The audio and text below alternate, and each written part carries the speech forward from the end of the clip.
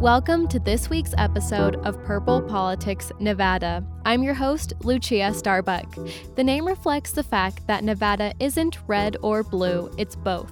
This episode involves discussions of suicide, which may be upsetting for some listeners. Today, I'm with the Nevada Independent's Tabitha Mueller and the Las Vegas Review-Journal's Taylor R. Avery.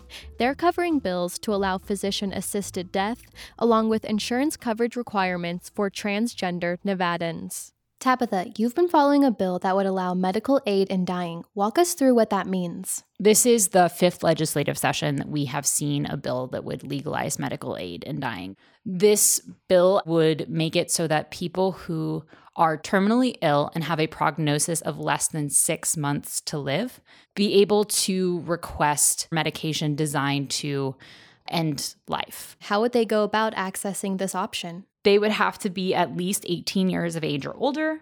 They would have to make an informed and voluntary decision. So no one forcing them to do this.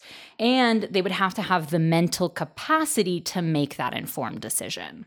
They would also have to have the ability to self-ingest the medication. What are you hearing from terminally ill patients here in Nevada? I've been doing a lot of interviews with doctors and people who have a terminal illness, and they cite lots of pain, delirium. The dying process is not always the easiest as much as we might hope it would be. And so they say they want this option as kind of a last resort measure. Have you heard from patients that they considered traveling to another state? 10 states and Washington, D.C. have so far legalized legislation like this. And there's individuals who have traveled to another state. You would have to establish residency. So for some folks, that's just not an option.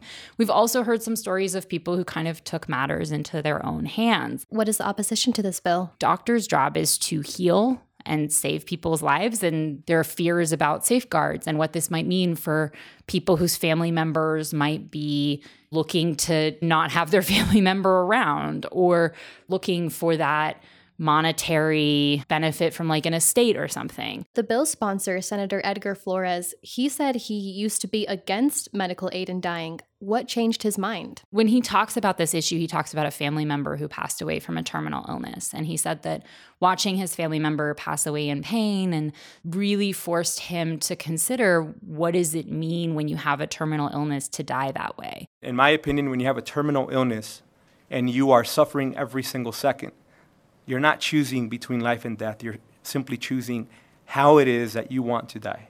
Taylor, you've been covering bills aimed at improving the lives of transgender Nevadans. One bill would require insurance to provide treatments related to gender dysphoria. Gender dysphoria is a psychological condition suffered by transgender people whose gender identity conflicts with the sex that they were assigned at birth.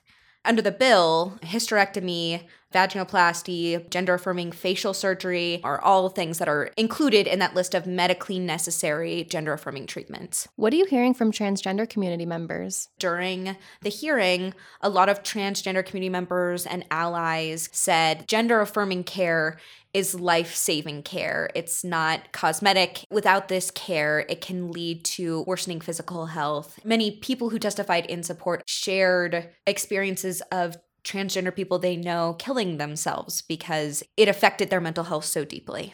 Another bill by Senator Scheibel would solidify standards of care for incarcerated transgender individuals. Here's Cy Burnaby, Executive Director of Gender Justice Nevada. I'm also a proud transgender Nevadan.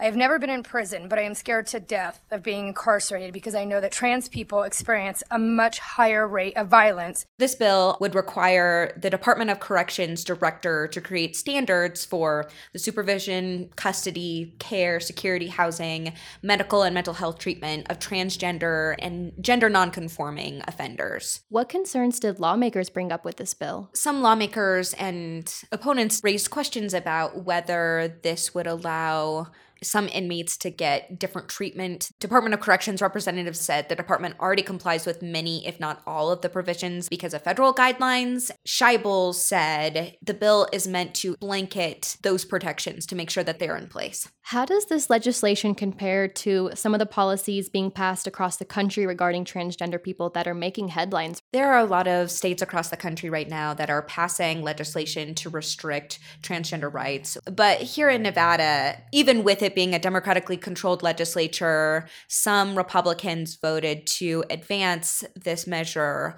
off of the Senate floor. I think that's a pretty good indicator of the state being very supportive of individual rights.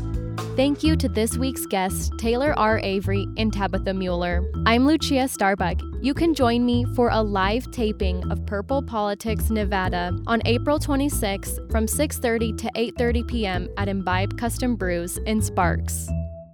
If you or someone you know may be considering suicide or in crisis, call or text 988 to reach the Suicide and Crisis Lifeline.